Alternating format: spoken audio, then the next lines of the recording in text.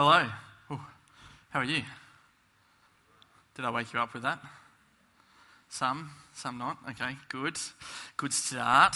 Now, if you don't know me, I'm John. I'm the student minister here, so I get to study at Moore College.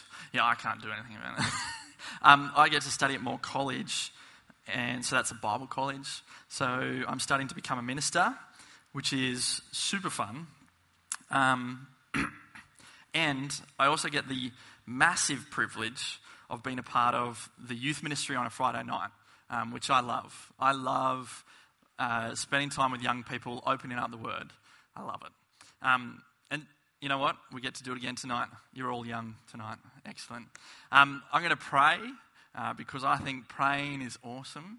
It says in the Bible that it is powerful and effective. So why don't we pray and ask God that He would speak clearly to us. Lord God, we thank you for your great love for us, and thank you that through your Holy Spirit you have brought us into a relationship with you.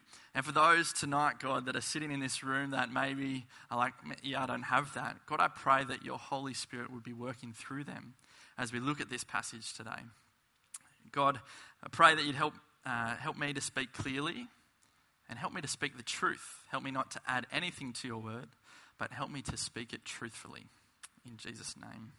Amen. All right. Now, I love plot twists in movies. Okay, I love the way that just all of a sudden it changes and things are so different. Eliza, my wife, is particularly good at picking plot twists. She'll be like, "Oh, this is going to happen." I'm like, "No, it won't."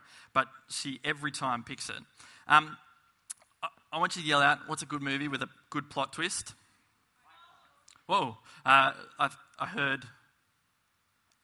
Fight Club, yep. Shawshank Redemption. I did not think about that one. That is a good one. Star Wars, Episode 5. Yes, excellent. Anything else? Unbreakable. Which one's that? Yes, yeah, okay. So, I thought about some movies with plot twists in them. I thought about one that I watched a few years back. Now, I'm not sure whether you remember in high school and you're doing creative writing, some of you more recently than others, there is this time when a teacher says, whatever you do, don't end it with, and you woke up and it was all a dream. Hands up, have you heard that from a teacher? Yeah, excellent, good. Well, don't watch this movie, Click. It is exactly like that. It exactly ends like that. He wakes up and it was all a dream, and so he goes, now I've got to live a different life. That's kind of what happens. Pretty bad. Don't waste your time. Today, when we look in this passage, we actually see that there's a bit of a plot twist for some of the religious people of the time. They see that things are starting to change, things that were unexpected. In today's passage, you might have seen that there was kind of three stories. We've got the one about Levi, and then talking about fasting and talking about the Sabbath, all these different kind of things. We're going to think about those three stories and why they're actually all together. And for those of you who are at youth group on Friday night, we looked at the story before this, and you might be able to think about how that links in with these three stories that we're looking at. When these three stories happen, Jesus is kind of given these three questions. The first one with Levi is that we see that he's asked, or people are asking the question, why does he eat with tax collectors and sinners? Then we see in the next story, why aren't the disciples fasting? Because fasting was a religious thing that would happen. And then again, another religious thing that Jesus was asked was, why are the disciples not following the Sabbath, which is the day of rest? So, let's look at Levi. If you've got your Bible with me, open up to Mark chapter 2. It will be helpful to have that in front of you. Now, Levi, he had been a tax collector. That meant that he had essentially worked for the Roman government. And that meant that everyone saw him as a traitor. Everyone saw him as someone that was worth hating. Tax collectors and sinners were synonyms. They were the same kind of thing. If I said I was a tax collector, you'd think, John, he's one of those sinner dudes. Whoever it was that had crafted the Roman Empire, they had these dudes that were tax collectors. And It was an excellent internal revenue and taxing system because, I think it was genius, because the way that it worked was that so long as Rome received the prescribed amount, they were happy. But the tax collectors, they could just take as much as they wanted. They'd ask for more, and they could take that. And so if you were financially ambitious, if you were an entrepreneur, or you just loved money, tax collector, that's the way to do it. But there's one thing that you're going to lose. You're going to end up in a bit of drought. You see, farmers, they need rain. If you were a tax collector, you'd be in a bit of friendship drought. Can everyone say friendship? Well, that was like 3 people said friendship. Everyone say friendship? Okay, all right, we're awake. Excellent, good.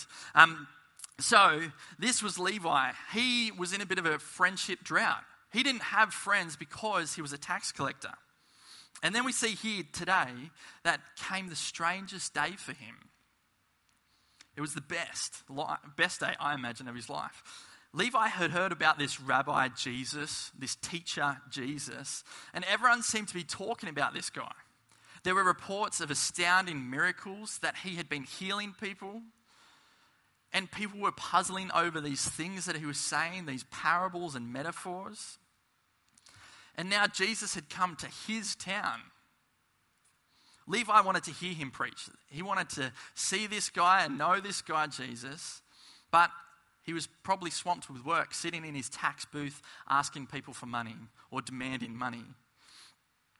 Sitting in that booth, he saw this large crowd approaching. And as they approached, I imagine he probably would have put his head down like this, because he would have come to know that hatred that people had for him because of the way that he stole their money, essentially.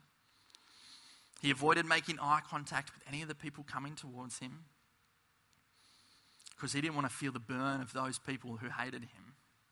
Suddenly, the bustle had stopped right in front of his tax booth. And he looks up and he sees this intent young man looking at him. And he knew immediately who it was. This was Jesus right there with him. But what Jesus said is, if you look in verse 14, is he says, "Follow me." Jesus was clearly speaking to him. Jesus was seen as a rabbi, as a teacher of religious things. And he was speaking to him, a tax collector, a sinner. Someone that supposedly wasn't worthy to be with the religious people.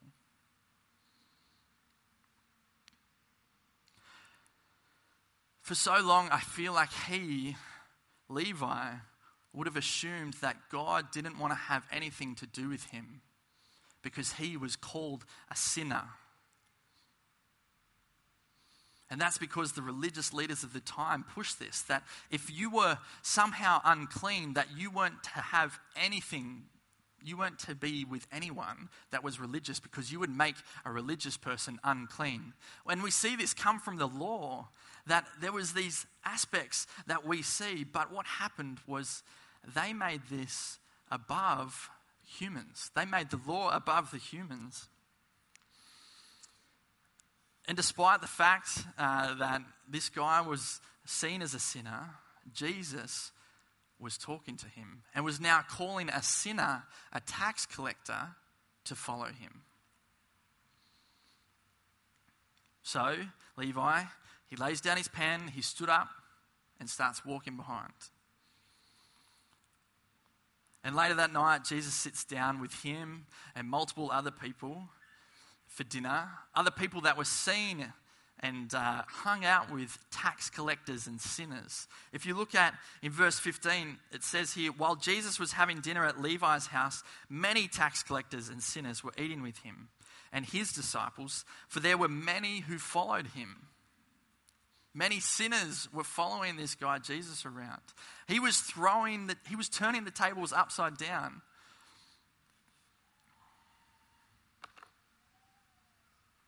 Almost dropped it. Jesus seemed to draw, he was a magnet for those people that were looked down on, for those people that were outcasts, because they were seen as these people that weren't worthy. weren't worthy to be in the temple, weren't worthy to be with God's people. And then we come to a famous verse in the Gospel of Mark. It says, "It is not the healthy who need a doctor, but the sick. I have not come to call the righteous, but the sinners." You see, this is the question. He's answering the question, that first question. Why are you, Jesus, someone who is a rabbi who is clean, why are you meeting with sinners and tax collectors? And he responds by saying this, "It is not the healthy who need a doctor, but the sick. I have not come to call the righteous, but sinners." Things had changed. Jesus had come and had brought a twist. Often I think we feel that Jesus is just for the religious people. Sometimes we feel like he's only for the ones that live the good life and do good stuff.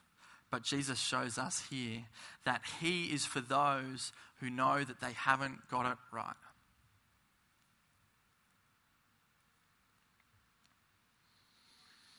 So then we come to this next part in Mark 2, where we talk about fasting. And the word there, see, I'm now at Bible college, so I feel like I can, use all these weird words. Don't worry, I won't do this very, very often. But this word nestuo, which is a Greek word, is the word that's used for fasting. And we see this idea of being empty. You see, fasting was a thing that came from the Old Testament and was a way that helped people to focus on God, because they would empty themselves of activities, setting aside themselves so they could focus on God, that they could center in on God and praise him. And so it was this Jewish tradition that had become more than what God had given for his people, that it had become greater than even God himself, I think, at times. The Pharisees asked Jesus, "Well, why are you and your disciples not fasting?" So this is the next question that we see that Jesus answers. And he responds with kind of three different metaphors. Everyone say metaphors? Metaphors. Everyone's falling asleep. I understand. It is hot. It is sticky. Fasting was this thing that you would probably feel exactly like you're feeling now. You would probably feel like, man, I'm ready to sleep because I just don't have the energy. I'm empty. I don't have the food. Well, this was what was happening. And so what happened was Jesus came back with these three metaphors, and I tried to look up and figure out exactly what do these three things mean. Have you ever been to a wedding? You see, because this is what it says. Let's look at it. Verse 19. "How can the guests of the bridegroom fast while he is with them? They cannot, so long as they have him with them." So Sam can't, we're not going to fast next weekend, are we? Okay, good. Because I went to a wedding once where the wedding was beautiful. It was a beautiful day. We had an excellent ceremony. I love these two people so much. But when we got to the reception, man, there was not enough food. I said to Eliza, "Do you think we can go to KFC and just grab something and then come back?" I was hungry. And what happened was I lost the joy of the wedding. I wasn't able to celebrate anywhere near as much because I was starving. And so here we see Jesus has come. And it is a time of joy and celebration. And then the second and the third metaphors have these ideas around cloth and a wineskin. I'll read it to you.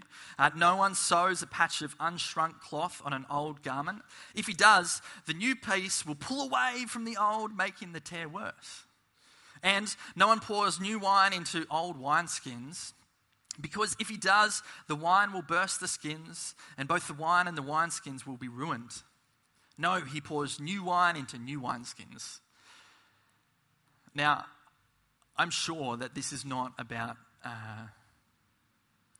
giving us some wisdom on being a happy homemaker and, learning how to pour wine into the right bags and, sewing the right pieces of cloth. In fact, I know that that's not what it's about. But the images of patching the cloth, the garment will tear if it's not treated the right way. The wineskins will break. The old wineskin will tear because when new wine is poured in, the old wineskin has already been stretched and it's been stretched as far as it can go. I'm sure this means a lot to you. Does it mean a lot to you, Jake? Yeah, because you've been pouring wine into wineskins, haven't you? Yeah. Jesus is saying that he has brought the new, that the tables have been turned. Jesus has come not to patch up the old system. He hasn't come to abolish it, but he's come to transform it. The old system, which we see was exemplified by the way that the Pharisees were like, tax collectors and sinners, we can't have anything to do with them. We see that this old system had been exemplified in that, in the exclusion of sinners. But as we move into the next part, let's look at the next part, verse 23. Jesus starts to argue that such things as the Sabbath laws are made for the benefit of humans. You see, Mark 2:27, Jesus is speaking. He says, "The Sabbath was made for man, not man for the Sabbath. So the Son of Man is Lord even over the Sabbath." These laws were made for the benefits of humans living under God. And all the food laws that we see in the Old Testament, it is only a purity of heart now because of Jesus that matters. If we look at Mark 7, the temple is even going to be destroyed, the place where they went to worship. The sound of ripping itself we see throughout the Gospel of Mark. I was reading this week about, we see in Mark chapter 1 that the heavens rip open as Jesus was baptized. That Caiaphas, which is like a high priest, that's his name, he tears his garment when he's confronted with Jesus' claim that he is the Son of God, the Christ. And then we see in the final hours of Jesus' life, the temple curtain is ripped from top to bottom when Jesus dies on the cross, opening up the temple to everyone. These rips all signify the end of an old and the birth of a new. And so this section, when Jesus is questioned about the Sabbath, the Sabbath was something that came from the Old Testament. It was a guideline that God had given his people to rest 1 in 7 days. And the Jews had been living with this for hundreds of years. And it's even not a bad idea for us to be living with that today as well. Because Jesus didn't come to abolish it or to wipe out the law, but to transform it. But the problem was that the religious, those people that were so tied up in looking right and looking proper, they had turned the Sabbath into this thing that was greater than the need of humans themselves.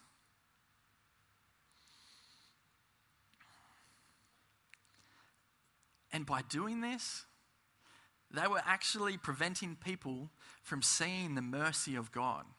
Because we see that through the Sabbath, we see the true mercy of God. You see, God is for his people. He doesn't want to make religious people that prevent the priority of human need just simply to conform to ritualistic things. If we look back in Leviticus, we can see that it talks about people pulling off grains because they were walking through the fields and they were starving. God, when he first gave the law of the Sabbath, showed that he was for his people. So we've talked about all these three things that seem quite different to each other, We've talked about Levi, who was a tax collector and a sinner. We've talked about fasting, and we've talked about the Sabbath. Can anyone tell me? Actually, no, we're going to keep going, and then we're going to get to that. Looking back at these three stories, it reveals that Jesus is defying the traditional expectations of the religious leaders over what behavior God actually accepts. I'll say that again. These stories, they reveal that Jesus is defying the traditional expectations of the religious leaders over what behavior God actually expects. I'm going to say that one more time. It reveals Jesus defying the traditional expectations of what the religious leaders thought was right over what behavior God actually expects. They turned what God had created into their God more than God himself. And Jesus, we see throughout all of the Gospels, that he sparks this controversy by spending time with sinners and tax collectors. And each of these three different stories, we see that Jesus is showing this contrast between two incompatible lifestyles, those of religious people and that of Jesus. So Levi, he presents the contrast between the religious attitude that keeps sinners and the unholy at an arm's length. While Jesus, what he does is he presents the good news that welcomes everyone. The God that says, "Come as you are." The God that says, "Come as you are." Then we see the query about fasting. It's the contrast between the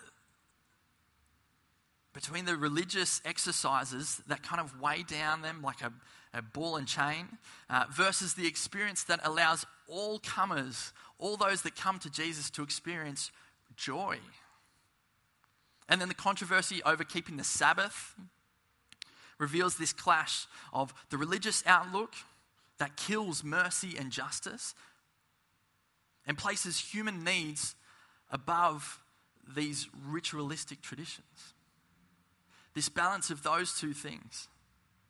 So looking at these three stories, we kind of see this contrast of a life. And it's this plot twist for those people. So what does Jesus say doesn't belong? He says that categorizing or excluding anyone from God and the goodness that he has for them, he says no. He says that fasting and gloom, so if you fast and you become all grumpy and you look all downtrodden, he says they don't belong together. And he also says no to the religious customs that stop us from doing good for others. And therefore, what does belong? He says these three things. Reaching out. What does he say? Reaching out. Yeah? I think we're falling asleep. I totally get it. What does he say? Reaching out. So he says that he says yes to reaching out to those who don't know Jesus yet. And then he says that we are to have joy. What does he say? Yeah, excellent. Good. We're getting there. And then the third thing he says is that we are to help others. What does he say? Help others. Excellent. What was the first one? Reach out to others with the good news of the gospel. Then what does he say we need to have? Joy. And then what does he say we need to do? Help others. Jesus is saying that that we come to him as we are. Come as you are to him. You don't need to be good. You don't need to be righteous. You don't need to have the right clothes. You don't need to have done the right things. You don't need to help old ladies across the road. You don't need to donate things to the op shops. These things are great. But what Jesus is saying is he says, come as you are today. And we at Darling Street are following in Jesus' footsteps. This is the type of church that we want to be. We want to be a place where if you have never come to church, or If you have had really bad experiences of church, we want you to come here and feel welcomed, and that you are welcome here just as much as I am. We want you to meet the true Jesus of the Bible, the Jesus that says, come as you are.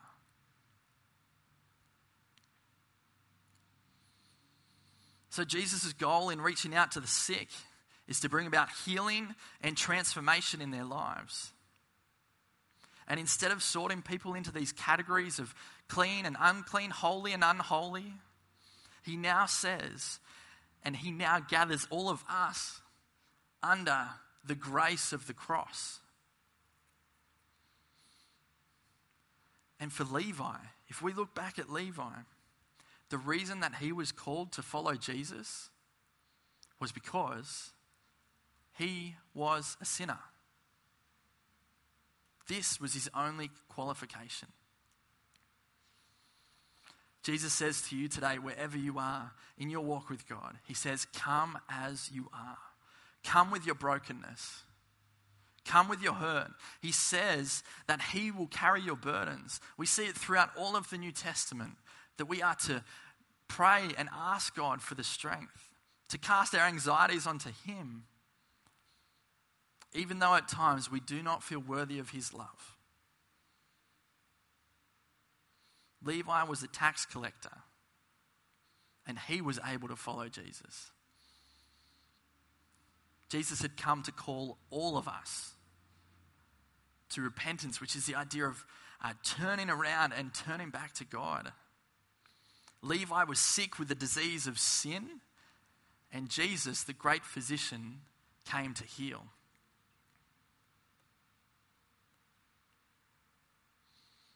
The greatest plot twist that we see is that Jesus came to turn the tables. And that he was no longer just for the people that stood up right and did the right things. He says, come as you are. Your feeling of worthlessness, bring that. He says, come as you are. Joel's going to play some music for us. And this is one of my favorite songs that talks about coming as you are. Now, you might never have said yes to Jesus. And what he says is, you don't have to be right. You don't have to be a good person. But he says, come as you are. And if you want to accept Jesus as your King and as your Savior today, man, that is awesome. We are so excited. If that is you, come and talk to me during the next song or during this song. Come and grab me. I'm going to go out the back. I'd love to pray with you and talk with you, because it says that in the Bible when that happens, even the angels are having a party in heaven celebrating over you. And that verse that Mark shared at the start about a song, that God will be singing a song over you. So that might be you. You might feel like you've been a Christian your whole life, and you might feel like you aren't worthy, that you aren't good enough. Levi was one of these people that was an outcast, and he was able to follow. I felt like that at one stage in my life. I felt like I wasn't good enough. And Romans 10:9 says that if we say that Jesus is Lord and we believe in our heart that God raised Jesus from the dead, we'll be saved. And that is an awesome promise. Or you might be on top of the world. You might be like, yeah, man, I'm reading my Bible. I feel close to God. Awesome. You don't always get it right. Come as you are.